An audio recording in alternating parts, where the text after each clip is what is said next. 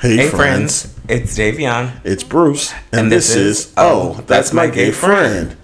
Episode number 60. What's up, babe? How are you doing tonight, husband? I'm good, husband. How are you?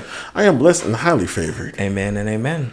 Welcome, friends, to another wonderful episode of That's My Gay Friend, brought to you by CNN. Just in breaking news. We're back, guys. And it feels so good. I hope you missed us. Yes, we missed you guys. So that we did. Husband, are you ready to get this order ready? Want to tell the people? Yes, I do. I'm ready to get it started, and I'm ready to tell them what we're having. Let's tell them. So, folks, friends, and all in between, you guys know what time it is. It's time to gather your cocktail, and while you're having your libation, we'll tell you our selection for tonight. So, husband, what are you sipping on today? A glass of Sauvignon Blanc. Come on, switch up. Gotta throw that curveball. What about you? What are you drinking? I know I said last time I would switch it up, but means to an end. It's a rum and coke. It's classic. Classic. Gets you where you want to go. It does, and I believe that my liquor cabinet is low, so that's pretty much kind of all I really had. So you're resourceful. Let's go. It really is, yes. So, all right, friends. Hope you had your libation. Let's raise these glasses for a toast to a wonderful episode. Clink, clink, clink, clink, clink. Clink, clink, clink, and then the sip.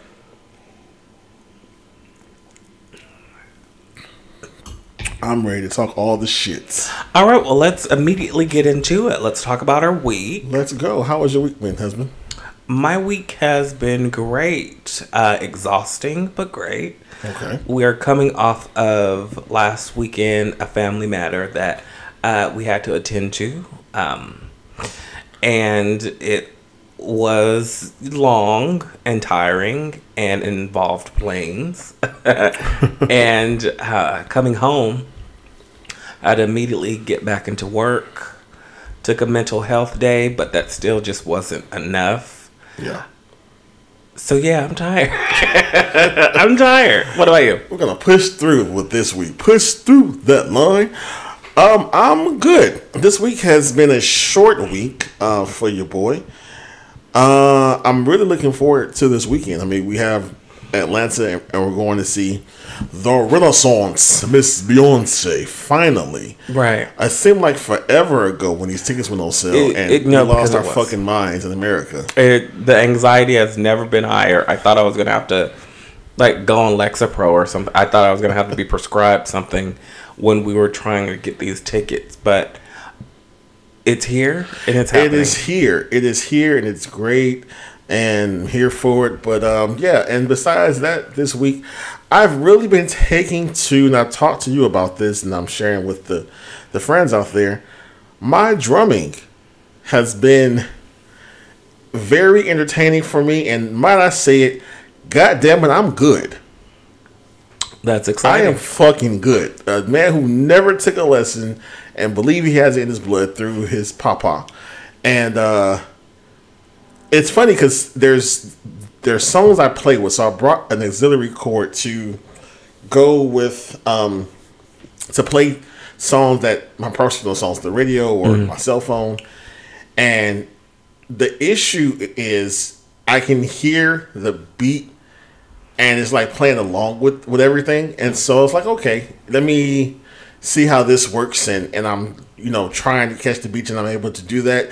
And then one day I was like, let me see if there's some tracks that's drumless. So drumless tracks. And there are some out there on YouTube. And I was like, okay, this is fucking dope. And I was able to keep the bass and everything kind of going with the beat. And based off of memory of the song just how it's supposed to play. Listen, now, I have my own little spins and some shit, but I can say without a shadow of a doubt, like, I was listening, I was like, yo, this sound fire. Like, I am a drummer right now. And it's funny the way that the room I have the drums in, there's a mirror so I can see myself, like, doing the drums and everything. And I'm like, okay, this could have been a career path. But I also have looked at videos of other drummers who are covering songs, like for instance Jasmine Sullivan, and I like mimic what they're doing, right? So I kind of see that. So I watch it once or twice, and then I'll play along with them to see can I catch that same beat. So it's very interesting. So I'm basically just learning by ear. Really, I guess that's the best way to say it. Yeah. But I played Fleetwood Mac, Dreams. I played is it Earth, Wind and Fire, Boogie. What's that song? Boogie Land, Boogie Wonderland. Yeah. Some Pink. Like I just been on different genres trying to see the speed and to catch the rhythm. So that's been fun for me. That's been my self-care for the past few days. Very nice. I mean, we all need to have our own form of it.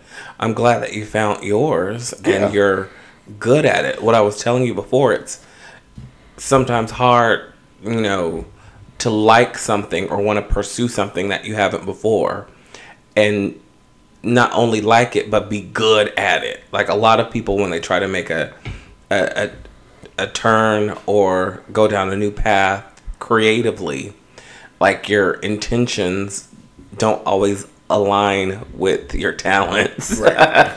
So it's really good, and it says a lot that yours are. It's something that you're meant to do. It's in your blood.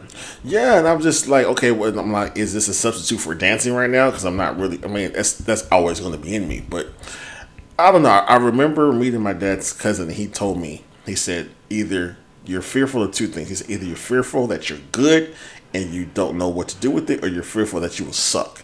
He said, but either way, face the fear. Yeah. And so that's what I'm doing. I mean, I think that could be said about everything in life, right? Very like true. Literally every aspect of life. Just feel the fear and do it anyway, because what's the worst that can happen? Right. You realize you're not good, okay, you move on to something else, or you realize you're great and you've got this new amazing talent that you can pull out at parties. Right.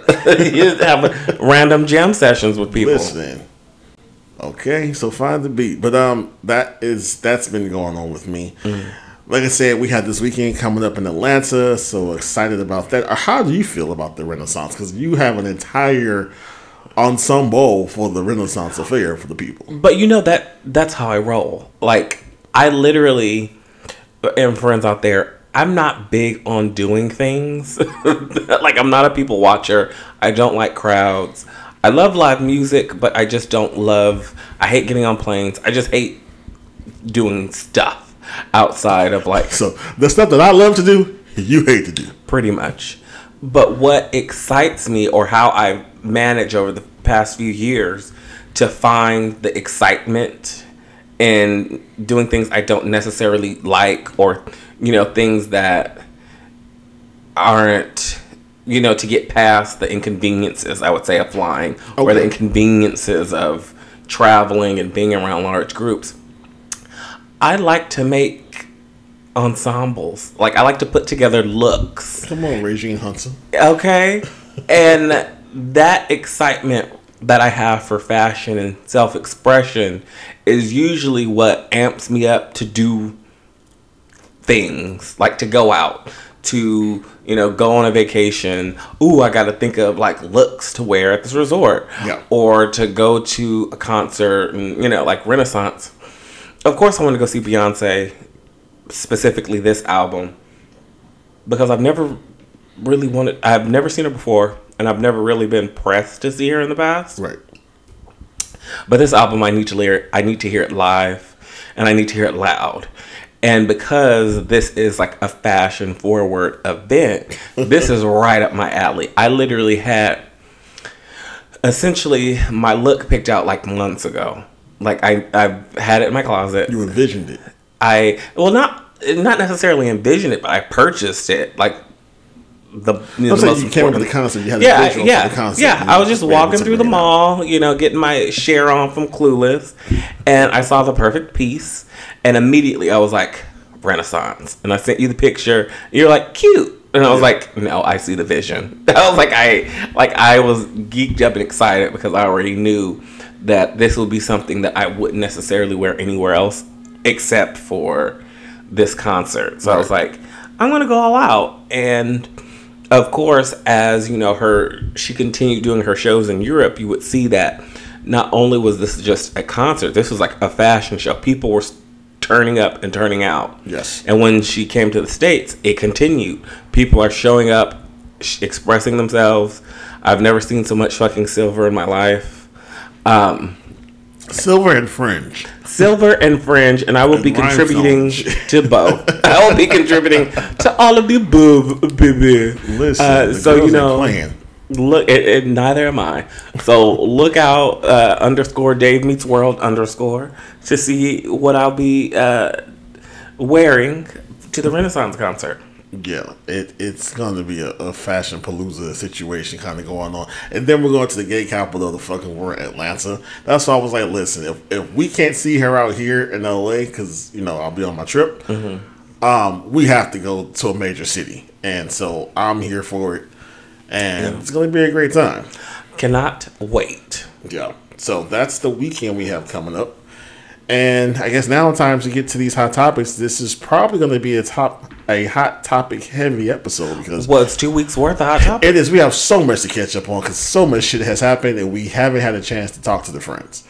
So I hope you guys sit down, buckle up, and get ready because it's going to be a bumpy ride. Yes, because there's a lot of opinions that are out right now that we have. So the first and foremost, we want to say a rest in peace to a very, very beautiful person that was a beautiful dancer, appeared to have a beautiful spirit based off the stories people shared about him. But O'Shae Sibley, we want to say rest in peace to him and to condolences to anyone, his friends, family who may have known him. A horrible, tragic loss that a fucking coward did to take someone's life because of them expressing themselves in public, dancing, not bothering a fucking person. So, what was your thoughts about that when you heard the story? I mean, it was tragic. It was horrible. It was extremely upsetting because it could have been anybody. Like when it comes to the point of just expressing yourself through dance and through art, because that's what voguing is. And that's what he was doing. He was voguing. It is something that dates back to the 70s, late 70s, 80s. Yeah. The culture has been doing it forever. And it's not even at its height right now. Like, there's been moments where voguing has been literally at its peak and really in the zeitgeist of the culture. So the fact that he got killed for that, it is extremely upsetting. I pray that justice will be served and this individual rots in jail, because that's the very least that this person deserves. Absolutely. And the fact that you made a choice, sir. You made a choice to stand there, throw racial slurs out, and then you made a choice to pick up an object to take someone's life. And although you're 17, doesn't matter. I hope they charge you as a full adult. I hope that they prosecute you to the fullest extent of the law and you get what is deserved to you. I don't wish death upon anyone, but you know, and I do believe in eye for an eye. I do believe in that. I think that would be too easy. I think that would be an easy way out. I really hope that they set an example with him, because if they don't, it will just embolden the hateful, fearful, ignorant people out there to feel like they're taking the law in their own hands. Well, they've done that before. I mean, we saw that with the Black Lives Matter movement and the people in the protests, and you had the vigilantes want to go out there and want to protect and be the law, you know, to their own judgment and sake, to feel like they were important. So again, it's a sad situation. You just can't dance freely or just express yourself in a public space. We share the world together. He had the right to be there just like you. If you didn't like what the fuck they were doing, take your ass, go do something else. Like, they weren't hurting, or literally just like bothering you. Turn your head. That's it. It's so simple to turn your head. You don't have to look. Avert your eyes to something else, sir. You don't have to be in the light in his eyesight. It's the easiest thing to do. If it ain't got nothing to do with you, then you don't have anything to do with it. That simple. Yeah. So, not to make a hard pivot, but we're going to do that at this moment right now. But again, rest in peace and prayers and thoughts to this family and friends. But in darkness, there does come light, and there's some beautiful things that can come out of such tragedy and sadness. And we found out this week that someone has came into his full potential of himself, and he's happy. I want to say at the age of 53, but I could be wrong. Don't quote me. But Wayne Brady has come out as pansexual. And no, he does not want to fuck your kitchenware. But he is pansexual. Now, for our friends out there who don't know exactly what that definition is, because you may say, okay, what's the difference between bisexual and pansexual? Here's the definition for pansexual.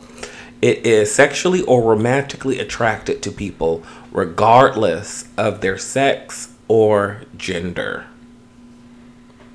So then what's the definition between bisexual? Because to me it's like the same. It's like hand in hand. Bisexual, you're attracted to both sex. Yes, hence the bi. But so bisexuality is a romantic or sexual attraction or behavior toward both males and females. So I think where pansexuality comes from, because there are so many ways that a person can identify now. Right. That's not just male or female. Yeah, your sex. Your sexual sex. Your gender you identify is you're born X sex, but your gender you identify is. So I think pansexual. So pansexuality is just a broader scope of what you can be attracted to. It's not based on your genitalia or how you identify. It's just, I guess, based on who you are. It's based off of your gender, but I just hate this at times. Like, it's like this new math. Like, the old math is math. It still works. Like, just say you're bisexual. I get we want to be inclusive. We want to say, you know, I'm attracted to the spirit of the person, or gender or what have you. And so, yes, people can identify multiple ways. It can be very intersectionality with it. But either way, Wayne, if you like pussy, dick, whatever you like, all the flavors, we hope you enjoy everything. Welcome to the family of under the umbrella of the LGBTQIA plus all the pluses and the minuses. We hope you receive your packet in the next 2 weeks. So, hey, hope to see you at Pride next year. You know, doing what you do. I mean, but this is a far stretch. I mean, he played in Kinky Boots on Broadway. Like, is this really a stretch? Did we not see this on the wall already? Like, the writing was there, because I believe on my black social media, on my timeline with the gays, everybody was like, okay, the sky is blue. Like, no, yeah, it wasn't a revelation, and I don't think anyone like clutched their pearls when they, you know, heard the news or seen the headlines. But still, it is, we always say that, you know, inclusion matters, and we wish that there were more black celebrities that were, especially males, that were open and honest about who they are. So absolutely, I commend him, and I hope that this inspires other black male celebrities to, you know, you don't have to necessarily have a press conference, but let's just stop pretending. Let's please stop. Let's just put the beards away. That's so 90s. Like, just live in your truth and do what you want. Life is way too short. It really is. And, you know, I'm a fan of Wayne Brady's. Like, I think he's corny as hell, but I like him also. And he's talented. He's very talented. He was on Dancing with the Stars. We were rooting for him. You know? We were all rooting for you. You know what I'm saying? So, I'm here for it. Again, I just hope he enjoys everything that this comes with. Understand the backlash he's going to receive, you know, and he stands 10 toes down on that. And I just want him to, I hope he's an advocate and be proactive. You know what I'm saying? Yeah, I can. Like, no, I'm listening to you talk.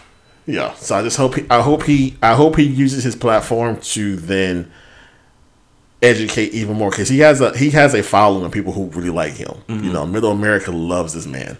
So hopefully they don't turn their back on him, and again, we welcome you, Wayne, to the Rainbow Party.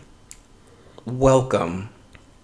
So, another person who did Kinky Boots, but now he's having money issues, I think. I mean, that's no Sade, but I'm just saying what is happening because he mentioned the fact that he has to sell his house. Billy Porter is in the news, you guys, and I didn't know he was recently separated from his husband or is about to, or they filed for divorce this year. So, wow, you're filing for divorce and also now you're having to sell your home because of the strike. So, what's going on, babe? It is really tragic, but he has revealed, Billy Porter, that he lives check to check. And as a result, he has had to sell his home because of the Hollywood strikes. He said, end quote, "I was supposed to be in a new movie and on a new television show starting in September. None of that is happening now." I think that is unfortunate, whenever someone has to, lose their home or decide that they have to sell it to make ends meet. But I think what the bigger conversation here that needs to happen, what really made me gravitate towards this story and wanting to talk about it, was the conversation of financial literacy in the Black household. Because you look at Billy Porter, an Emmy-winning, Tony-winning actor, entertainer, who has been on television shows, movies, Broadway, and you think, wow, you're living check to check? Why? What are you doing? How are you living beyond your means to the point where you are unable to save and you're living check to check? Like, people, when you hear the term, I live check to check, you think of middle to lower class people that make X amount of money and, they're barely making minimum wage or a little bit above. And because of the economy and the way it's set up, rent is astronomical everywhere. So even, the tiniest of studio apartments, you're struggling to do that. And a lot of people are forced to live with roommates and have multiple people to a bedroom. So when you see someone that is successful in their career, and I'm not talking about just like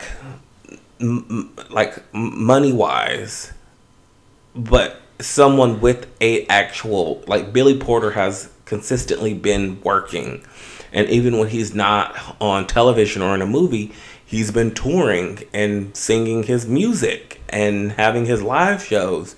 So it's like, okay, well, why do you feel the need to purchase a home or purchase anything that would put you in a spot where you are unable to save a little bit from whatever checks that you get to where you're literally living from paycheck to paycheck? Because he's not, regardless of how the Hollywood strike is affecting him, I think we can all agree he's not making minimum wage. Yeah, you saying check to check. I'm like, his check is nowhere near the check that you are receiving. His check is completely different. That's my whole point. But so I have an explanation for you. I'm waiting. Okay, no, I'm done. What do you think the issue is? It is a classic TLC situation, in my opinion. I think that his music career, he funded that himself. I think he may be an independent artist. I'm not sure. Don't quote me. Allegedly, he may be one.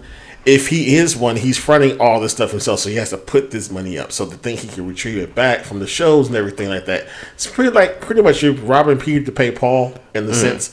And at some point, if you're shelling out so much money and you don't have that return, then that's how you get to this place where you have to then sell your house, because then you're having to make up the revenue you lost, right? So since he's now, I don't know if he's non-binary, but Miss Mama likes to shop and photos and all type of things and assistants and all these things that you're doing, all that costs. And if you don't have a backing, again, if he's not, I don't know for sure if he is with an agency, but if he has a musical deal with a record company, And if they paid advancements, you pay all that shit back. So I just think there's a lot that, not counting his pockets, but I can see how he can be in this situation. Again, if he is fronting and being an independent artist, doing all the things himself. Like, it kind of makes kind of sense. And then if you're going through a divorce, you don't know that if your husband had, brought the house or who have you, whatever. I think that because he's been around since the 90s, since the 80s, and Pose made him Pose catapulted him to the celebrity he is now. I didn't know who Billy Porter was prior to Pose. Okay. I say that for a reason. He did Broadway stuff. I'm not into Broadway like that. But I think he was able to sustain a life, right, in that Broadway realm. Maybe some acting here and there. He had an album at some point in the 90s that didn't do well. Once you got to Pose, now you're going to your bigger platform. You're going to the Met Gala. You're doing all these things. And so with that, you have to have the bank account to keep up with that. And that's how I think he got in this position. Just outside looking in. That makes sense to me. I don't know. I just feel when you get to a certain level and you have access to certain things, like an accountant, like a financial guide, like someone that can diversify your funds and make your money work for you. It just took me back when I saw his quote of living paycheck to paycheck. And it's like a single mother, that has a high school diploma, living paycheck to her saying, I live paycheck to paycheck. I understand it. The system is set up. You are fighting against the odds. But for someone like Billy, who has defied the odds, it just makes me think, okay, they're just decisions that have been made. And is it a lack of education or lack of... Because me and my bestie, Drew, were talking about this the other day because she listens to a financial podcast and was asking, and we just had a conversation about investing and things like that. And I said, you know what? That's something that I just recently really started to inquire about, investigate, because growing up, the only thing that I was told was just don't fuck up your credit. Like, money and saving money and investing money was never a conversation that was had in my household. And it was never one that was had in her household because her parents, my parents, they didn't know any better because their parents didn't know any better. Right. So it was just ignorance, financial illiteracy passed on. And I've noticed that it is very rampant in the Black community, where the only thing that we are told as Black kids is don't mess up your credit and don't get credit cards because they're bad news. But they don't say, if you do get a credit card with perks and just buy what you would normally buy and then pay it off as you would normally do it. So you can, not only build your credit, but take advantage of perks like points and flying and hotels. And right. Like, no one tells us the tricks in the trade. And I'm just wondering, is this a situation with Billy? Because you only know what you know regardless of what you have. So if you get more, you still only know what you know, and that's how someone who can be on TV, be halfway to an EGOT, can still be living paycheck to paycheck. I don't think it's just so simple as that. I think, again, you have a lifestyle when you are in that different type of tax bracket. You have a different lifestyle. So when he says paycheck to paycheck, yes, his paycheck may be $15,000, but his expenses for the month may be $30,000. You know what I'm saying? Like, there's a difference. So I think regardless of him having these accolades and him being a star and having these moments, we don't know what they're getting paid. And clearly these actors are talking about the residual checks that they're receiving, right? Mm-hmm. So, it's not off the back. You're not, I'm using her TV name, Meredith Grey. I can't think of her real name. Ellen Pompeo. Uh-huh. You're not getting $23 million for a season, for Grey's Anatomy or compared to Pole. Like, you're not receiving that. And that goes to my point of, it's just poor decisions you're making. Because if you're not Ellen Pompeo, then maybe you should have a studio apartment in Valley Village as opposed to a McMansion that you can't really afford because you're now having to sell it to make money. Well, no, but again, I just think it's living beyond your means. It's not. I can see that it's not. I mean, that's what it is. If you have, but it's not, because again, it's you have to sell your house. I think we're for the scenarios we don't know the facts of it. I'm just saying again, if you can have assets and monies, savings, or what have you, that's there. But again, if he's doing these things, he has to pay money out to receive money. I think that's probably the thing. I honestly think that's what it is. He has to front. He doesn't have someone fronting the money for him. So he has to front it for himself. Remember, we saw Shangela. He talked about his tour. Where's his tour at now? You know what I'm saying? Like, all these things that you're doing, you have to front that money first to then receive the money back to you. So I just think that is where you're banking on your name, you're banking on your celebrity, you're banking on, these opportunities. It just so happened, unfortunately, maybe shit didn't pan out the way you thought it would pan out. Or right now, you realize people aren't spending that type of money. People aren't spending those type of luxuries anymore on certain things, right? So I honestly think it could be that. I mean, it could be both. But it just sounds, when someone has to I had to sell my house to make ends meet or have more money, it kind of just leads to, okay, well, you were putting money out to receive it. That's where my mind goes with the forest money, and that's where my mind goes to with money literacy. Like, that's just how I see that. But again, I could be wrong. But yeah, you're right. I think a lot of times growing up, we're not taught certain things, and we have to learn on our own about how to be financially literate, to understand everything. So there's hope, and I hope he makes it. Well, yeah, absolutely. So, absolutely. I mean, once the strike is over, he'll be okay. I don't think he's gonna be homeless anytime soon or what have you. It's just unfortunate because if someone like Billy Porter, who is a name that we know, has to sell his house, just imagine like the Key Grips, the makeup artist. Absolutely. Like the people, they're struggling. Like completely struggling. The absolutely, the no-name people that there's people that we know related, like that we know who are having difficult work in the industry and having to file for unemployment or because of the strike that's happening right now. So yes, it's just, and I'm saying that to say it's just an unfortunate situation, and it is a completely, it's an industry. It's not just names and celebrities. It is an industry that is crippled right now. Yeah, the business it sucks. But it's interesting. I think someone mentioned people think Hollywood is something different on television. That once they get here, they realize it's a whole different beast, and the money behind it, and who really receives the benefits from it. And it's not primarily the actors who are not the actors at all.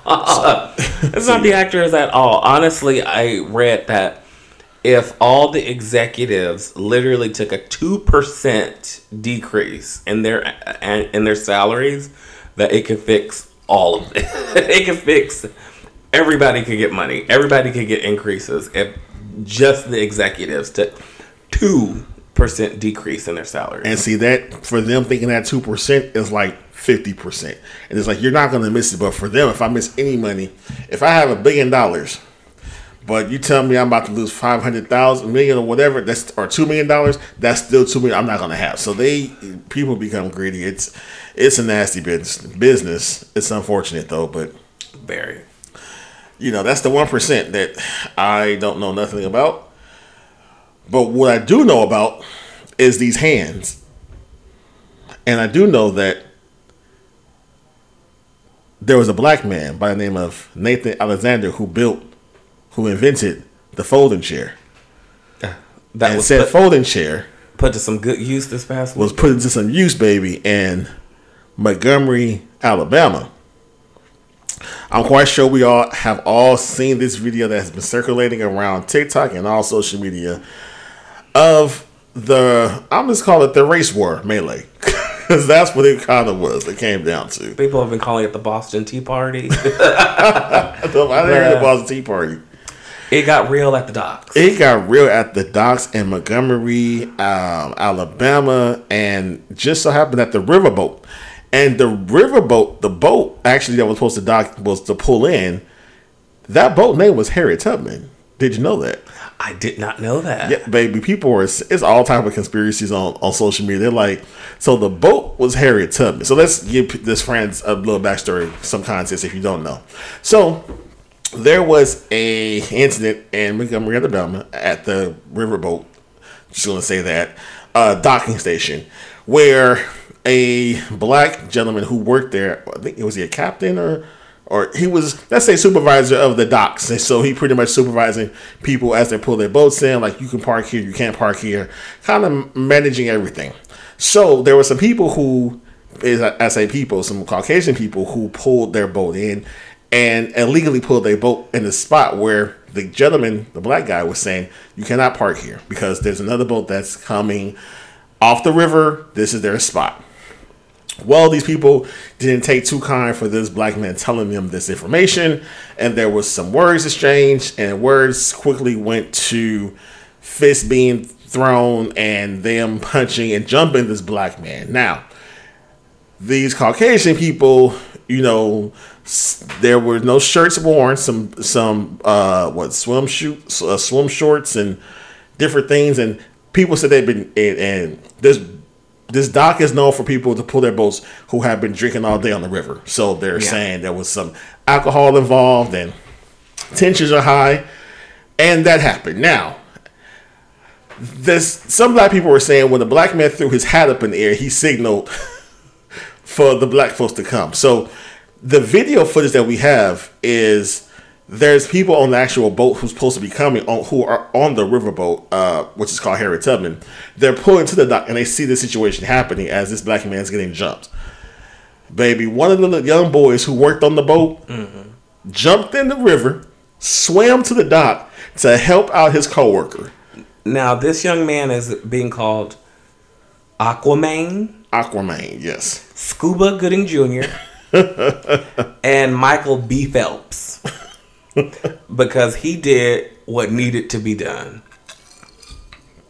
He hopped in, he swam ashore, and as that boat pulled up, the Caucasian people had already kind of jumped the black man, kind of went to their boat. They were trying to leave. Nigga said, nah, nigga. No, they said, where you going? Not today. It was the Avengers assemble because a lot of black men got off that boat. They went to that boat with the white people, and they pulled their ass out, and they had a melee, and it was going ham, and there was fights everywhere. You saw the police there trying to break up the fights. It was so much commotion. The police were just kind of just like standing back for a while. Yeah. And then the historical moment happened. Out of nowhere, there came a chair, a folding chair. The kind you guys have, you know, at the cookout, the barbecue. We have a lot in our garage right now, folding chairs. And the folding chair just was picked up, and it was used as a weapon, as the best weapon ever. And the black guy, he just started hitting motherfuckers with the chair. Where he was wrong and got in trouble. He hit a woman who was already sitting down, but she was punching on other men. She was fighting. She had it coming. She was in a melee, but she was sitting down, like minding her own business for a second on timeout. No, she was fat and winded. That's what that was. Okay. And he came with that chair and bopped her in the head, and then the police were like, all right, nigga, that's enough. Like, it really was at that moment, because they saw him hit the other people. He was fucking up the other white dude. He was fucking him up. But he was like, once he hit that woman. He was like, everybody can get this smoke. Everybody, baby. Once he hit that woman, they were like, all right, that's it. Like, we got to arrest your ass now. Mm-hmm. So, but not to laugh at the situation. But have you been seeing the memes and all this shit that's been going on in the socials about this? Oh, yeah. There are chair earrings. There's chair necklaces. People have got tattoos of chairs on their fucking bodies for this. Whoever put stock into folding chairs is reaping all the rewards, because there are sales on folding chairs at like Home Depots now. Seriously, people. Serious? No, seriously. They're on display at stores on end caps, like just a chair, just a box of folding chairs. You can buy 4. You get 4 a pop. Man, I remember that time I got from Home Depot and got all them chairs for a low price. Whatever, they didn't know what they were doing. Cashier. Anyway, I think what was about to say. Did you see the one video where it's a mother she's a black lady and there's children with folding chairs on the lawn, and they're like practicing for a fight, and then you hear the music of "I Am Woman King" playing in the background. Yes.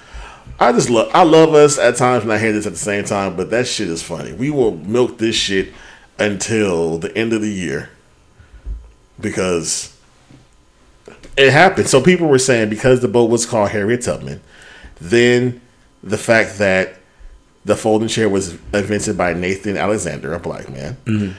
And then, even more to put the cherry on top, one of the white guys, I guess he had Crocs on, and he got beat out his Crocs, like his foot went through the Crocs. I saw so that. People were saying, because back in the day, in slavery, white people were feeding black babies to crocodiles. Oh, those so the spirits. It was like, oh no, they went there. It's a whole conspiracy, like a dissertation. Yeah, they were like the ancestors had called upon this moment. So this is why this was. It was a beautiful moment to see unification. I will say that it was a beautiful moment. I will say that's exactly what it was.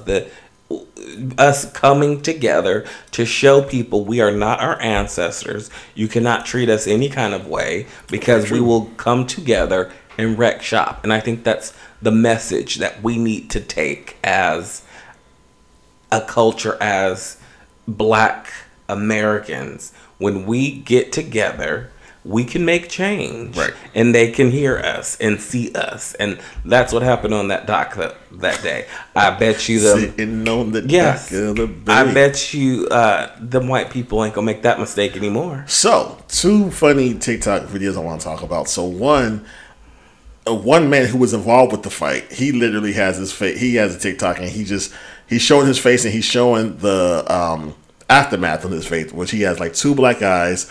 He has paper in his nose and a bloody lip, and he's like, that old man has some power.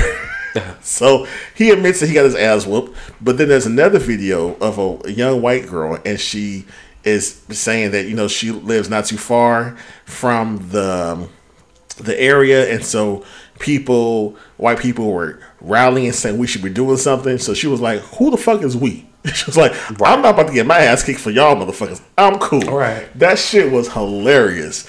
I said, wow. And your tiki torches stayed the fuck at home. So yeah, it's funny, at the same time it's sad because you can just tell that there was some racial tension behind that also, right? Of course. And you can imagine the names he probably was being, if he was, I don't know if he was being called names or not, but just off the energy that they were giving, you can tell it was very much a boy and all type of shit. And what you gonna do, boy? Yeah. And that, and you can't say boy to a black man if you're Caucasian because it can go left. And it went left, and the white people went left, and then the black people made it right. Okay. That part. That's what happened in Montgomery, but we'll be going to Alabama, but not Montgomery this weekend. But I wanted to go, but apparently it's a little farther from where we're going to be going because I want to take a picture with the chair. I think the chair may be going to the Smithsonian or something like that. I mean, or to the African American Museum in D.C. Take a picture with a chair anywhere and say. No, I want that chair. Like it's because there's people who actually took pictures with the actual chair the man used. Oh, I didn't like know the that. next day, yeah, on the social. It's all across the socials. So, but that was the Montgomery fight, y'all. But of another fight that's happening that people are taking people to court. It's a legal fight. It's a legal fight because apparently this artist wanted to fight one of her dancers. I'm surprised that people are coming after Lizzo the way they're coming after her. So it's allegedly reported that Lizzo she has a persona with her dancers and some type of gripe, and she makes them do sexual shit and fat shame them. So 3 ladies are filing a complaint against Lizzo for sexual harassment, and they're asking for an undisclosed amount of money, I believe, in this lawsuit. But since that has happened, 6 more dancers have came out about the mistreatment with Lizzo as and their experience being her backup dancer. Okay, so my take on this is because it is only 3 of the dancers that is actually suing her, and they are all dancers that were fired. So initially hearing this, I was like, oh, they're just like scorned. They were fired. I wonder if it would have been an issue or a legal battle if they were still employed and still on tour, still doing whatever that they were doing beforehand. Okay. So I thought, oh, this is convenient. Like, they're fired, so of course now they want to take legal action.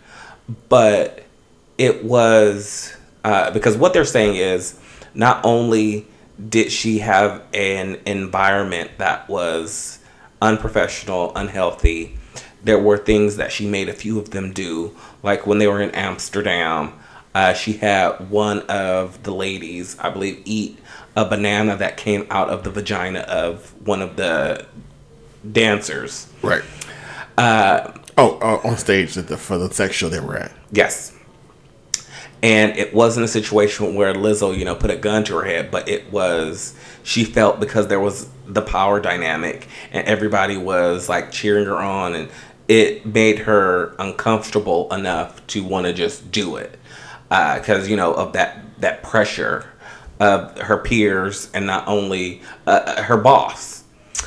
And there was the other young lady that said she was gaining weight, and it wasn't specifically told to her, you need to stop gaining weight or you'll be fired, but it was implied that her gaining weight wasn't a good thing, and she believed that she was fired for not being fun, and etc. Yeah, she also mentioned that she told them that she has an eating disorder, and once they found out she had an eating disorder, they were like, oh, okay, this makes sense now.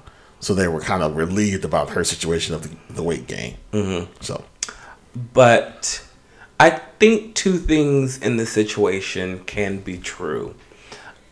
And I think that a lot of people are finding it hard to reconcile with this. Like, Lizzo can be an advocate for big women, big girls, and be body positive with her fans and the public, but also be a fucking horrible boss. Absolutely. And I don't think that there's anything illegal with being a horrible boss. No.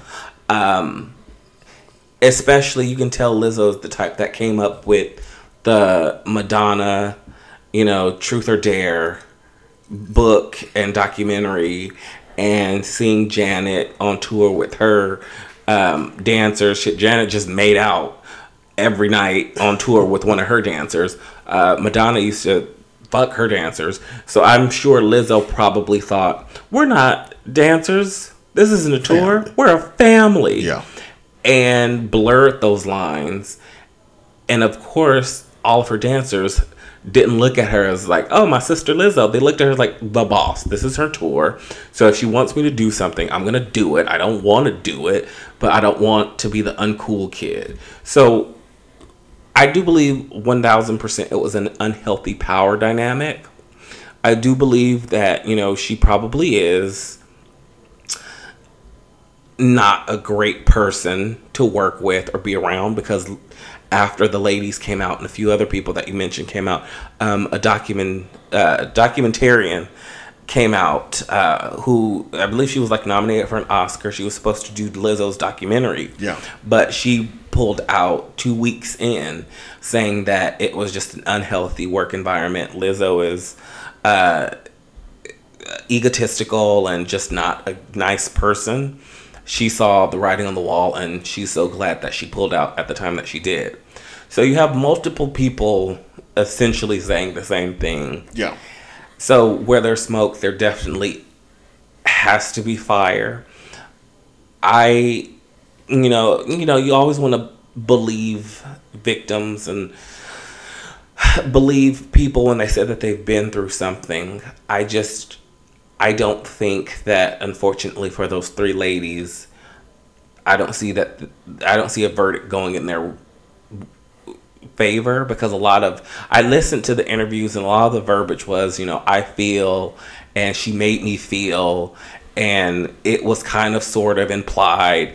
There was no like specific, she said this was happened, like, there's no legitimate, I don't want to say legitimate, but there's no concrete evidence. She forced them. And and this is the part that, people may have a different opinion with me, which I really don't give a fuck about. But no one can force you to do some shit. I'm sorry. Like, if I'm at a sex show and there's a vagina and there's a banana coming out of it, if I don't want to eat the fucking banana, I'm not going to eat the fucking banana. I don't give a shit. If I'm fired, then fire me. Then contact my agent and make sure I get my last check. Like, this whole situation, I felt pressure and all that. Like, for me, that's a cop-out. Like, no one can force you to do something unless they have a gun to your face or a knife and say life or death. They can't force you to do some shit. I'm sorry. That's just how I think. I'm very black and white in some of my thinking. But in that situation, listening to what the ladies were saying, it's like that. Again, if you felt pressured, then you felt pressure. You fell to that. That has nothing to do with her because, again, you can easily say no. Just like you say yes to the job, you can say no to eating a banana if you don't want to eat a fucking banana. I think some of the ladies also mentioned the fact that her dance captain is one of her best friends, and so the lawsuit is against the dance captain as well. Yeah, and it was an incident where one said that there was some words exchanged between her and Lizzo like balled up her fist and was like, "Oh, you so lucky," and had to be held back from different dancers. I'm not going to say it's frivolous. It's a frivolous lawsuit. If you have trauma behind that type of situation, you definitely have trauma from that. And if you are seeking monetary damages for that, who am I to say you shouldn't do that? That's your choice to do that. I would say find some healing. Get healed from your experience, process that, but. You put the situation out there. You have a platform now. You've made the society be aware of how she kind of is as a boss, and people are still going to work with her. If they choose to, if they choose not to, people are still going to audition for her and want to be in that realm of dance troupe, to be around her or the persona who she is. I think she could be like you said. You can have two thoughts at the same time. Like, she could be a great entertainer and be a horrible fucking person. Look how many people who we know, celebrity who is either a diva or have diva tactics, like fucking Naomi Campbell. She was throwing phones at bitches and shit. Yeah. You know what I'm saying? So it's like, not to take what they experienced was likely by no means, but also just being aware that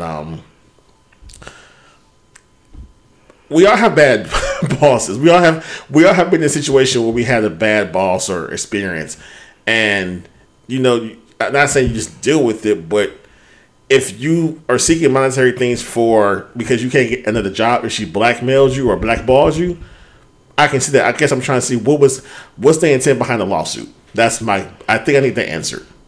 Mm-hmm. And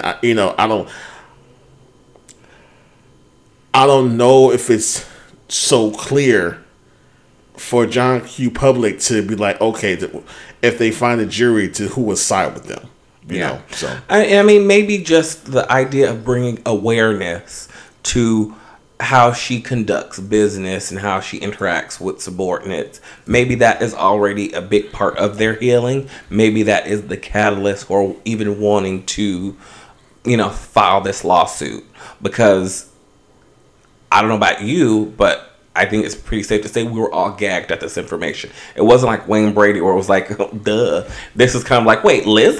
Right. Absolutely. So maybe, just the fact that awareness was brought to this, and now Lizzo can start having a conversation with either herself or her team if, this was a ball that was dropped and she didn't have as much to do with it as they're leading on, or she's just fucking horrible and she needs to self-assess.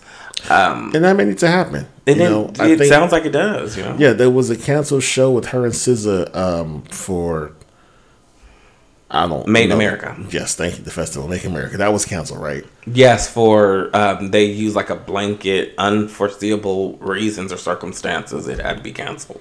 So But I just do want to say this really quick to the fat phobic, racist, misogynist out there that is justifying your unexplained hate that you've always had against Lizzo, excuse me, and masking it around. See, I always knew something was off about her. No, you didn't know shit. You're just a sexist, fat phobic, hateful person who hated to see a woman who you counted out and you feel like America should count out be extremely successful. Mm-hmm. And I don't think that this should be a situation where, okay, see, we can't give, now she's ruined it for all other fat black girls. No, that is not the situation at all.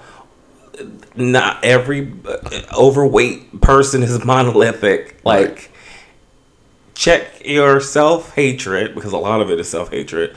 Check your biases. How you felt about Lizzo before finding out this information has nothing to do with the information that just came out. It has absolutely nothing to do with it. You're just a horrible, hateful person. And from what this story sounds like, so is Lizzo. So, you know, everybody's just gross is what I'm saying. But don't mask your hatred on something else. Yeah. Don't scapegoat it to make yourself feel not trash. Yeah, like I knew she was up to some shit. Yeah, like, no, you didn't know shit. You're not Jean Grey. You knew nothing. You just hated on this big girl because she's a big girl. Right. You don't like the messaging or whatever. Yeah, that's all I have to say about that. Well, from one tragedy to another, which actually had proof of some shit, and I don't understand how people are back at this fuck nigga at all, because there was actual evidence that he did what the fuck he did. But Tory Lanez gets 10 years in prison, and I'm happy about it. Celebration is still not enough. Meg is still having trauma behind this shit. But, you know, you will too if you have someone shoot you in the fucking foot. Or shoot you in the anything. Like, I don't understand how people are. So, there are people saying that Tory didn't deserve getting as much time as he got because she was only shot in the toe. She was only raped because she's still alive. Like, death shouldn't be the only way. Are you serious? People are really justice. saying that right now? Yes. Wow. Death shouldn't be the only way justice is justified. And what's even more shocking to me is looking at comments on, the different blogs and Instagram pages. There's a lot of women that are siding with Tory, and when you experience trauma, you tend to want to sympathize with your abuser. I'll say that if you haven't healed from your abuse, you tend to sympathize with your abuser. And called Stockholm syndrome. Well, that's a whole different situation, but it's Stockholm light. It reminded me of the Barbie movie, which was phenomenal. Barbie. When the monologue, she goes on and say, men hate women, women hate women. And it's just so upsetting because this particular incident has shed so much light on that. Like, women are literally coming for Megan for just existing because she is the victim in all of this. She got shot, regardless of where she got shot. She was a bullet. Two bullets touched her body. No matter what, if she was irate, fighting, saying all type of shit, saying you got a little dick, can't fuck, whatever the fuck she said, did not warrant for her to have a foreign object insert her body and wound her. So I don't have no sympathy for him. I don't have nothing else to get to him. He got 10 years. He gets credit for 305 days already. That's fine. It's not even a whole year. So you got 9 years and 3 months left on your sentence. I hope you serve every fucking term. I hope you get fucking deported back to where the fuck you came from, and you lose all your money. Because I don't really give a shit about you. I don't condone violence towards domestic violence or anything that you are doing to shoot someone out of because of your ignorance. or just hatefulness. Yeah, you shoot people, you go to jail. What a novel idea. Like, I don't understand people being so gagged about this. Like, no.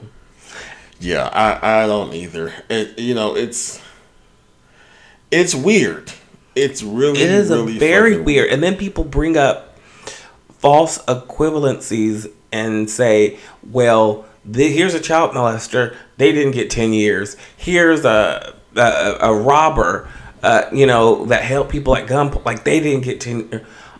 Okay. So you're saying that you can shoot me. You can shoot people. And my trauma from that doesn't warrant that person to serve jail time.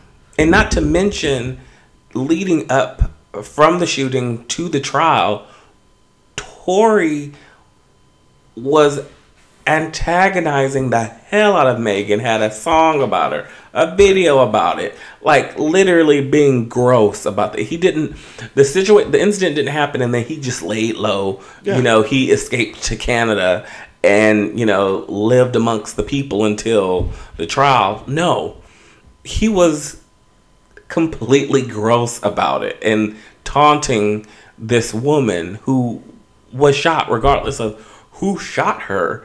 The fact is, homegirl got shot, and he antagonized her the entire way. And I think that a lot of that had to do with his sentencing, and people are selecting not to remember it, or just, again, masking their self-hatred and biases against a black woman, trying to scapegoat it with, not another black man in prison. No, this is not another black man. This is someone who shot someone. Yes. And justice was served, in my opinion. Canadian black man, so he hella soft. He acting like he got something to prove. So he'll prove it in prison. You buck up with them niggas up in there. So, I just hope and pray for healing for Meg, and yeah, that's it about that. So that's that on that. That's that on that, and we have a fun little game that we would like to play, be interactive with you guys. We always love to have you guys comment on our IG page at Oh That's My Gay Friend. Leave a comment, let us know what you think about some topics. But this topic here, we want you guys to definitely chime in, because it's very interesting. Once we post the picture to our page, you can pick your favorite person and tell us the reason why you picked this person. So, husband, I have a question for you. Okay. So, via Baller Alert, they have posed a question. And their question is, you're having a read-off, and you need to pick one to serve the filthiest read. Who are you picking? So, friends out there who may not know what a read is, a read is someone, I'm going to say reading you down, reading you the right act, basically clowning you in a very snarky, eloquent type of way that's talking shit about you. And some shit may go over your head because you're not that smart and you don't catch it. So for instance, one would be, Miss Phaedra Parks, who told Kenya Moore at the Real Housewives of Atlanta reunion. Mm-hmm. She said, Miss Phaedra Parks, who talks about Kenya Moore and the Real Housewives of Atlanta, and one season on the reunion, she told Kenya basically, like, you don't know who the father of your child would be, because what you do know is that he needed $10 to buy him a medium-sized pizza so he can ejaculate to a cup so you can have a child. Now check that. And that is a read. And that was a read, okay? So we have the lineup of people who you need to pick from. So, and these are all Atlanta. Oh, no, they're not. They're housewives, and some from a different show, Married to Medicine. So we have Nene Leakes. We have Dr. Heavenly from Married to Medicine. We have Miss Phaedra Parks. We have Miss Cynthia Bailey from Real Housewives of Atlanta. She's a veteran. We have Kenya Moore, Real Housewives of Atlanta. We have Eva Marcel, Real Housewives of Atlanta. We have Sheree Whitfield of Real Housewives of Atlanta.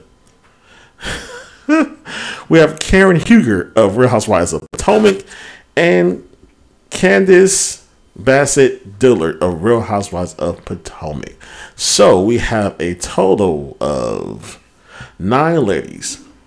So out of the 9 I just named, husband, who do you think serves the filthiest read if you wanted someone to have a read off with? Okay. So, out of this group, who I would feel the most confident in giving my read would be Kenya the Moore. Really? My birthday twin. Okay. I like 100%, because I feel with the other women, they've had great reads themselves, but it's been all situational, if that makes sense, and it's been based on, I don't know, I feel like they've just gotten lucky in their reads. Truly, luck of the draw. Luck of the draw, or you had to look at who they were going up against. And I feel with Nene, she just loud. Like Nene has never provided like a smooth, good calculating read. She just loud. Yeah. And you can't conflate the two. But when it comes to being a wordsmith, like saying some shit consistently that goes over people's heads, and if she doesn't make you feel ugly, she makes you feel stupid because you don't understand what she's saying, it's Kenya Moore, in my opinion. So I'm gonna say who mine is. Okay, and I actually have two, and it's kind of. You said you gotta pick one. I know, but I'm trying to. So I kind of want to go down a list of them to see. So Nene, like you said, she's loud. She's a bully. Heavenly, Dr. Heavenly, she's loud and a bully, but she's just a mean girl. But her reads they aren't reads, just trying to be hurtful. Phaedra, that's cute, for the moment. Cynthia Bailey, I don't know why Cynthia's on this list. I don't know who picked Cynthia to be here. Well, Cynthia has those moments where she's nice, nasty. Okay, I give her that. Kenya, my birthday twin, listen, all day. I can definitely see she's a contender. Eva, motherfucking Marcel. Eva reached the house down boots. Boots, baby. So that for me is my number one, but it's a close second that may knock Eva out. Sheree is not the girl. And Miss Karen Huger, God rest her heart. Bless her heart. Not breast her soul. I was going to say breast her soul. Not killing off Karen. But Candace Bassett Dillard, baby. Dillard Bassett. Dillard Bassett. Candace's mouth is motherfucking lethal. So it's very true. Her mouth is lethal. So, like,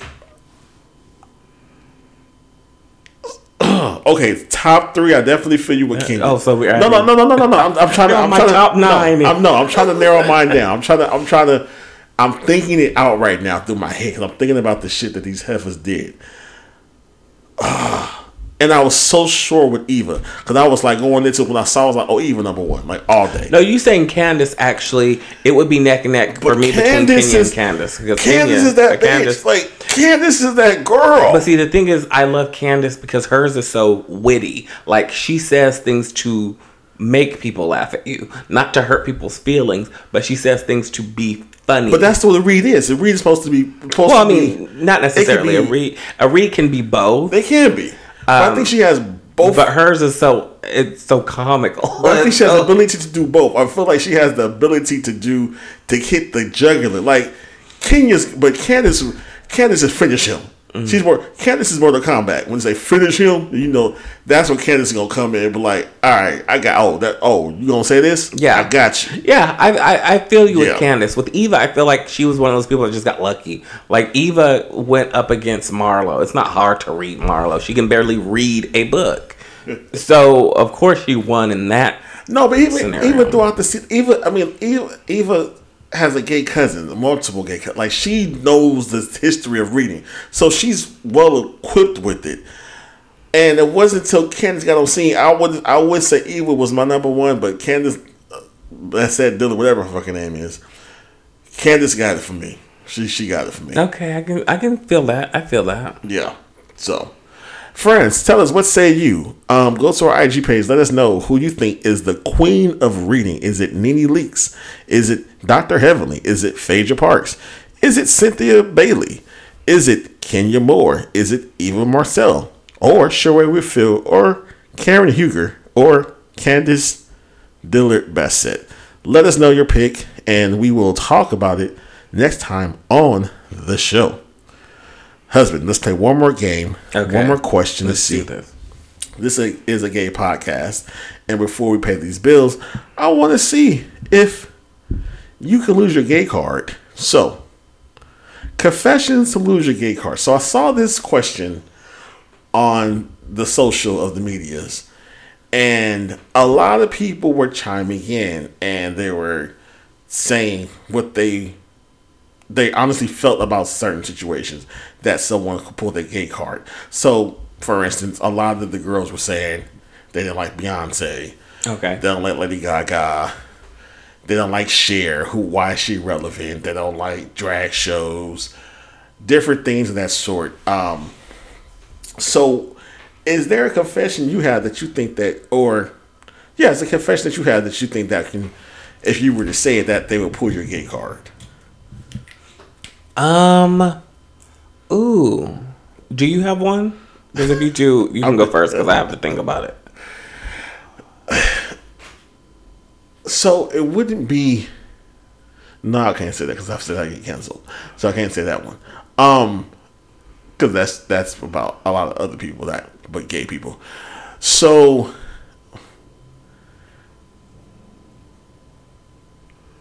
No, can't say that one either. Okay, I got one. You want me to go first? Yeah, go first. It doesn't seem like you got one. We just got this podcast. We want to keep going, so I don't want to. Yes. Get canceled. So I don't like partying.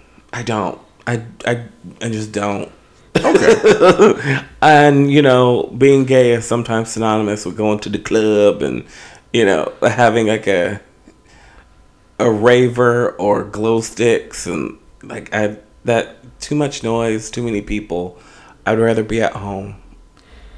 Okay. Baking cookies. I'm not your gay accessory, but I don't think that's like a gay card thing. No, that's just a rant. Okay, I don't. That's why I say I don't. I have to choose my words wisely. I'm not into floral arrangements. Okay. Some people associate gay men if you're just with gay floral arrangements. You're supposed to have fashion and style, which I have that, but just about everything in this floral. Like I don't like floral arrangements. That's not a thing. Because everything else I'm thinking in my head I can't say. So, yeah. But I'm curious. But like I said, I was reading a lot of the comments and people were having. It was a lot of, and it wasn't like hate towards drag. It was just like I just never been to a drag show, or I'm not into drag, or I think RuPaul's overrated, or I think that it was RuPaul. It was Cher. No Madonnas, but it was definitely, of course, the people who were for Beyonce. Someone was like, they've never listened to a Janet album or something. So I was like, how dare you say that? But, it's just things that gay-related stuff. Shit. Right. So yeah. But friends out there, if you are queer, identifying or you have to be gay to play this game. But what are some things you feel like if you confess they will pull you a gay card? Let us know on our page or email us if you don't want to tell the world, and we'll tell the world for you at that'smygayfriend@gmail.com. All right, so guys, I think we're going to take a break right now and then come back with the reality roundup. BRB. All right.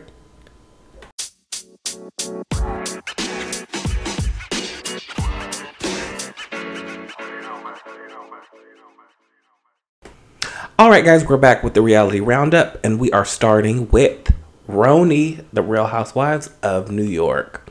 So this week we saw the ladies close out the Hamptons trip. We are episode 4, so we've known these ladies for 4 hours, and we've already gone on a trip. The Hamptons during off season, that was a choice. It was. We seen that you can't satisfy everyone. You can't even have fucking caviar with these heifers. No. Because it's not good enough for them. It's not going to be good enough. We saw shakshuka, which I actually want to try because it looked kind of delicious. Tell me how it goes. I will give reviews. We saw, literally it was just an extended slumber party because the ladies truly didn't do shit. They went, I think, to a restaurant like twice. And that was it. Because, again, they were in the Hamptons during off season. Right. So that was pretty much all that they could do. They get back home to New York, and this is a very brand-heavy episode, which I was all for because, in my opinion, she is the breakout star of the new franchise. And we come to find out she's black. Who the fuck knew she was biracial? Who knew? She was passing, baby. She was passing. Not only is she black, homegirl's got a perm. I know that's right. Just for me. I know that's right. Just for me. I know that's right. Yeah, it's the blowout. Yeah, that shit is, yeah. And once she said it, I can kind of see it. No, I can't see it all the time. Because she it. does, and she was on Watch What Happens, and we saw her, and I was like, okay, you gave a white girl. You know, you kind of have, it's not even a mocha color. What color would you describe her as? It is a very soft beige. Yeah, she looks and she has a lot of pink undertones. That's what it is. She doesn't have red undertones. If she had red undertones, you would say, okay, I can tell she's kind of like how Psy, what's her name? Psy. She kind of, you can tell she's biracial. There's like a warmer tint to Psy. She has like a little, almost like a yellow, but Brynn, it's very pink, like white people. Yeah, it is. And so if she dyed her hair a different color or did it a different way, you could definitely think she was Caucasian. But shady cameraman went to the roots of her hair, was like, let's look at this wave pattern. And she they were like, black salon. We gonna get this coarse, this coarseness. And so it was like, okay, well, she's biracial. All right, that's hot. But I totally agree with you. She is the breakout star, but we also see why she's so lively and bubbly. But I always believe, and this has been proven time and time again, people who are really overly bubbly and everything they have had the most traumatic experiences in childhood, and they have to take on this persona, and because to deal with the things that they have dealt with. And we find out that she came from a really rocky startup with her mom and dad, and being poor and everything, and having situations where she mentioned the fact that her white grandmother had to take her to a black hair salon when her grandmother had a coworker who was like, listen, take her to, down this street. Mm-hmm. And that was the first introduction she said she had to black women, and being around that and seeing black culture, because she was always the only black girl. But again, I think looking at her, she blended in. So it was like it was like a Mariah situation, if you will. A tragic mulatto. Yeah. Yeah. So. And also in this episode, it is Thanksgiving. So Psy had the idea of throwing a Thanksgiving bash at her place, but naming it Brynn's Giving. So the ladies could all have a reason to come together to Psy's place. And interestingly enough, this made me realize we have not seen Brynn's place yet. We had a party or a Friendsgiving in her honor at someone else's house. Yeah. It really makes me wonder, what's that about? What's going on there? She may be Airbnb-ing it. Who knows? Right. I really think for the vintage RHONY heads, Brynn is giving me season 1 Bethany Frankel, where she's clearly like the poor one. Like, hanging out with this group of women is an upgrade for her. And that's how it was with Bethany. Really? Bethany was the extreme odd woman out. It was like, you have a countess. You have Jill Zarin, the wife of Zarin Fabrics in New York. And like Ramona, who, everybody was like penthouse rich. And Bethany literally was in like a 2-bedroom walk up. Trying to just like make it happen for herself. Well, look at her now, goddammit. And I think that is going to be Brynn's story. I truly feel this is going to be like the precipice for her. She's going to branch off into so much shit. She really is, because she has a nice, again, a fun personality, but you can always tell she's very beautiful. But there's the flirtiness about it. Like she's good arm candy for a man. I can see her with an older man. Yeah, if you will. But we'll see what happens. the jury's still out for me with these ladies. There's like 2 I fuck with, and then there's the other ones, 3 I fuck with, and then the other ones can just go. You know, 1 maybe one. I have 3 in the possible. Okay, that I mean, out of a group, 3 in the possible. Out of a group of 6, those are good odds. You know I mean, those are better odds than Atlanta. Yeah, let's be honest. So that's where I'm at with RHONY. But it was interesting. She didn't want to touch on her trauma. Like you said, it was a very brain heavy episode. She didn't want to talk about her trauma. She really basically told the producer flat out, I'm not talking about that.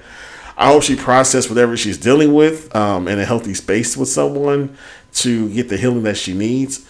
Because, you know, until you healed your inner child, you really can't be whole. That's my complete and utter belief in this world. And so we'll see. But someone I just don't fuck with, and this could be her last season, is the chick who hasn't had sex with her husband in 2 years. Jessel. Yeah. Jessel is not going over well. And from other people that I've talked to that watch this reboot, she's not a fan favorite. And I think a lot of it has to do with the way that she talks to her husband. They clearly don't like each other. And just the way that she carries herself, like if she's not complaining about something or someone, she just kind of has this nasally, dreary energy about her. But see, I could put her and Sai in the same category because I'm not too thrilled about Sai ass. Like I'm not a fan of Sai. Irritates the fuck out of me. I just think she has one more good show, one more good time to say some fuck shit, and I'm gonna need someone to check that ass. I just think that she has a try hard energy, like I'm on reality television, so let me be extra. Yes. Because I think this is what it's called for. Right. And not necessarily being authentic. Like, whereas Brynn, I feel like that's how she is when the cameras are down. Yeah, she may ham it up a little bit, but at the root of what she's doing, that's who she is. Yeah, she flirts with every fucking body. Yeah, so I feel like that's that who energy. She has that type of energy where you can just tell that's just who she is. And it's not from malice, it's just that's her coping mechanism, right? I think that's the persona she wants to give you because I don't want you to come too close to me, so I'm going to give you this. Yes, you know exactly, and you may get this and follow me, but you know who Sai reminds me of? The married bitch from Martha's Vineyard, where girl. Let's be honest, before your husband, before this brownstone, you probably were sleeping in your car too. Let's just say what it is. So now she's got a man who's retired early and she's complaining about caviar, complaining about cheese, complaining about eating at Catch, complaining about toilet paper, bringing 80 outfits to a 2-day trip during off season. Yeah. Like, you're doing all this, I feel, for the cameras. Right. And it's something about her that doesn't read authentic to me. Yeah, I get the energy. Her and Jessel, for me, can go off into the sunset. Yeah. And I will be okay with that. And I would be okay with that. I'll be all right. Aaron is still kind of hit and miss. I think Aaron's going to come into her own and lead the pack. I would truly feel like Aaron is the only true New Yorker of this group. If you think about it, everything that we've done in these past 4 episodes has centered around Aaron. We're at her house. We're at her party. We're talking about her party. We're talking about a restaurant she went to. Like, everything that has been happening has been centered around Aaron. And I don't think they're doing it on purpose. I just think she has that type of she's that girl in New York. I just feel like she's the glue that kind of ties the whole. I just feel like she's the true New Yorker that's like making shit happen, but she's not saying, hey, I'm doing this like a Sai, or complaining about it like a Jessel. She's just like, we need a place to go to. I got a house in the Hamptons. Let's go. Right. Like, where Jenna's like, yo, I got a house too, but y'all ain't coming over here. Yeah, Jenna's honestly, Jenna's just to protect my peace. And my Jenna's space. just a name. Like, Jenna literally, I feel like every week when the show comes on, she's on the phone with her team like, is this a good idea? Were we right in doing this? Should we come back for next season? Is this on brand? Yeah. Like, I feel like she regrets every step of the way, but I still am invested because she is so secretive. Like, Homegirl's not telling us who her girlfriend is. Nope. She's not telling us, she's not showing us all the rooms in her house. Like, we just get the closet and that's it. Like, you get the fashion for her. That's what I appreciate. She I do too. Fashion. She gives you fashion. And she always has a look. And so I'm here for it. I'm here for it. And then Umba with her sauces. She's fun. I love Umba. I do too. I think she's just... So maybe I got 4 in the possible. My 3 went to 4 in the possible. No, I have 4 and 2 can goes. 4 yeses and 2 nos for me. Yeah. But yes, I'm personally enjoying RHONY. No, there is absolutely no comparison to the original because those bitches were iconic. But I'm enjoying what this is now. And as a person who's never seen the previous RHONY, I'm okay with this. I'm trying to let them find their footing in this. I will say I do want to try Umba's hot sauces or Umba's sauce because it was Oprah's one of her Oprah favorites, number 1. So it must be good. It has to be good, and the fact that she used a model and she talks about she's a model. Well, no, I say that for a point because she said she had to eat healthy and all this steamed shit and steamed rice and steamed blah blah blah, and so she had to make it taste good, and so. I'm here for that because if you can find flavors that can make things that are bland taste amazing and it's healthy, I want to be a part of that conversation. So I would love to try her products out at some point. And we'll try out the podcast. Maybe we'll get a couple of bottles and see how. I'm down. Let's do it. Taste Deaths live in the air. Yeah. So that's it with RHONY. Let's go on down south and pick up these rotten peaches. Pick up these peaches covered in insects. It's passion peaches. Peach passion, baby. Thug passion. So we find out that we have Miss Cynthia Bailey coming to Atlanta to Candy's 10-year party for Bedroom Candy. Who would have thought that Candy would be the queen of selling dildos and sex shit? So that's amazing for her. Right. It was great to see Cynthia. It was so refreshing to see Cynthia because you automatically saw Kenya get activated because Kenya's been bored this entire season with all these girls. But you saw the light return into Kenya's eyes. You saw Candy breathe a sigh of relief because she's like, finally, someone that's not going to come for me in a scene. Yeah, someone that's not going to try and like take me down in a scene. And it was just nice seeing a true like mediator personality back on the show. It is, but what I can say, I'm starting to see Cynthia's mother in her face as she gets older. she's aging. She's aging. The face time is has gone time.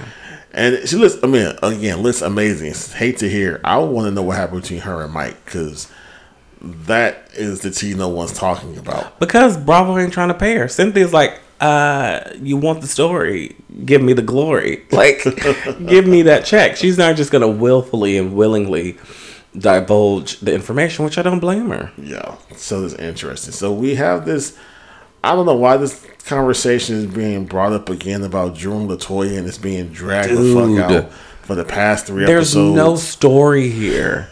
And then for someone to say that, Candy is drumming up this drama to sell Todd's movie about Drew playing the lead. Nobody gonna watch that. Her, it's like to groom her to be a lesbian in the film. Drew, we were there while you were in South Carolina with Bolo and LaToya. Like, we heard the footage. And multiple of your castmates saw the shit, so. But the thing is, I don't understand why this.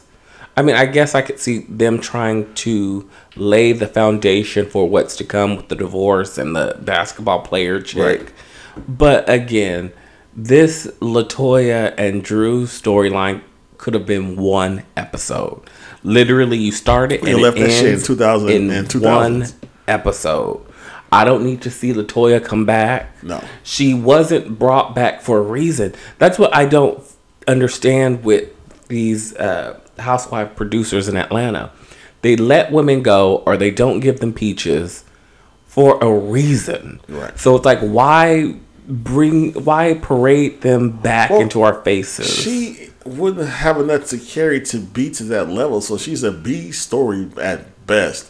So, like, why even bother friend bringing up? But because Drew needs something else. And I think you said they're trying to lay the foundation. Okay, well, you could have possibly kissed the girl. We don't know, but now we know you tied to Mimi Foster's ex-girlfriend Ty, and now you're in a lesbian relationship with her. So they're making the show, and I get it, but the show you're making, I don't think no one wants to watch it. It's not entertaining.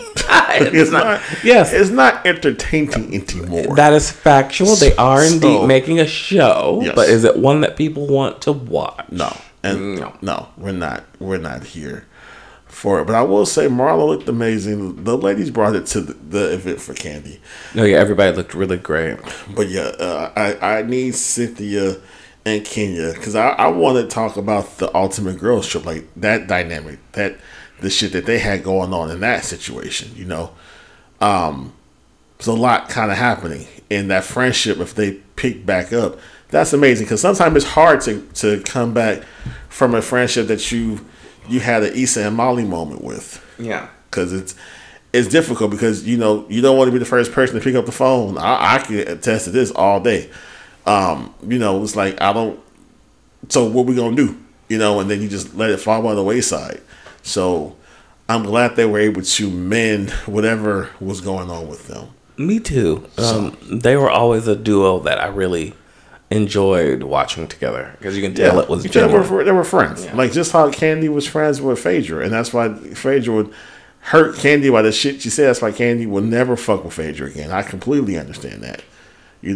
Like, you basically said I was a fucking rapist. So.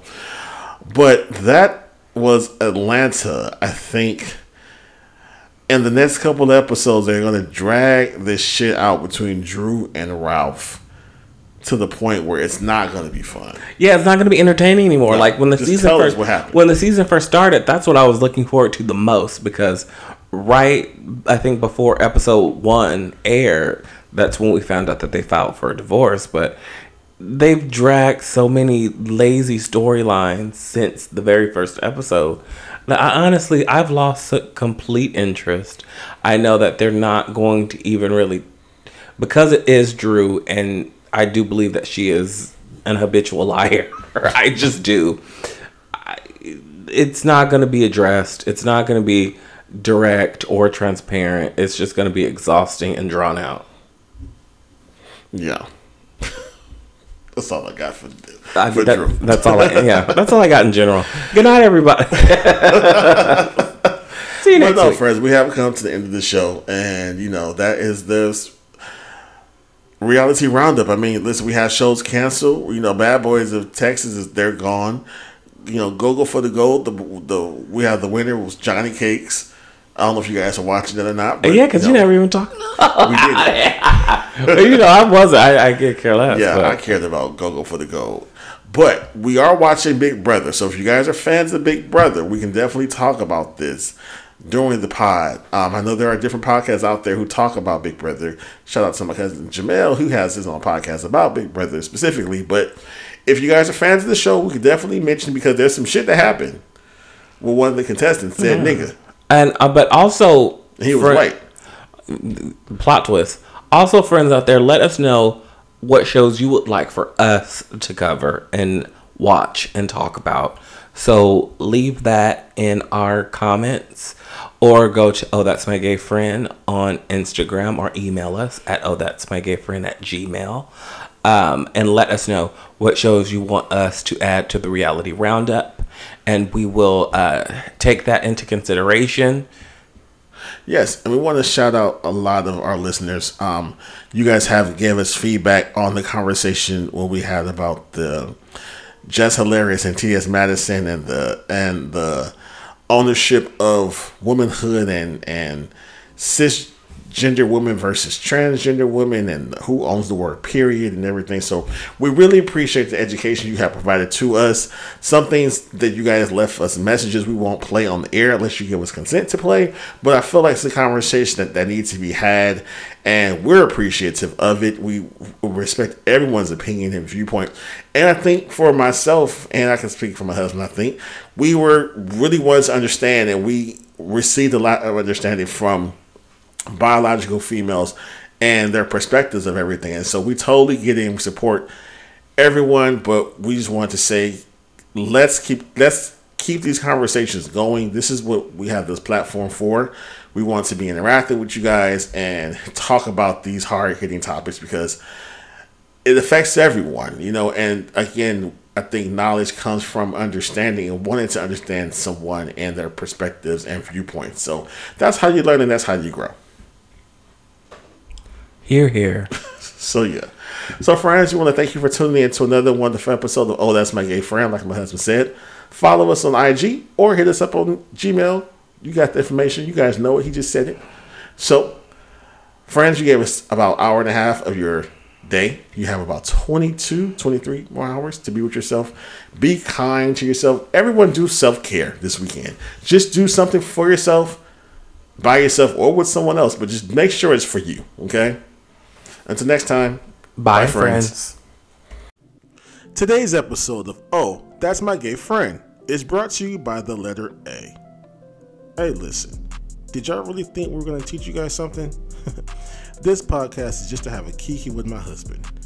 Tune in next Friday for an all-new episode of Oh, That's My Gay Friend.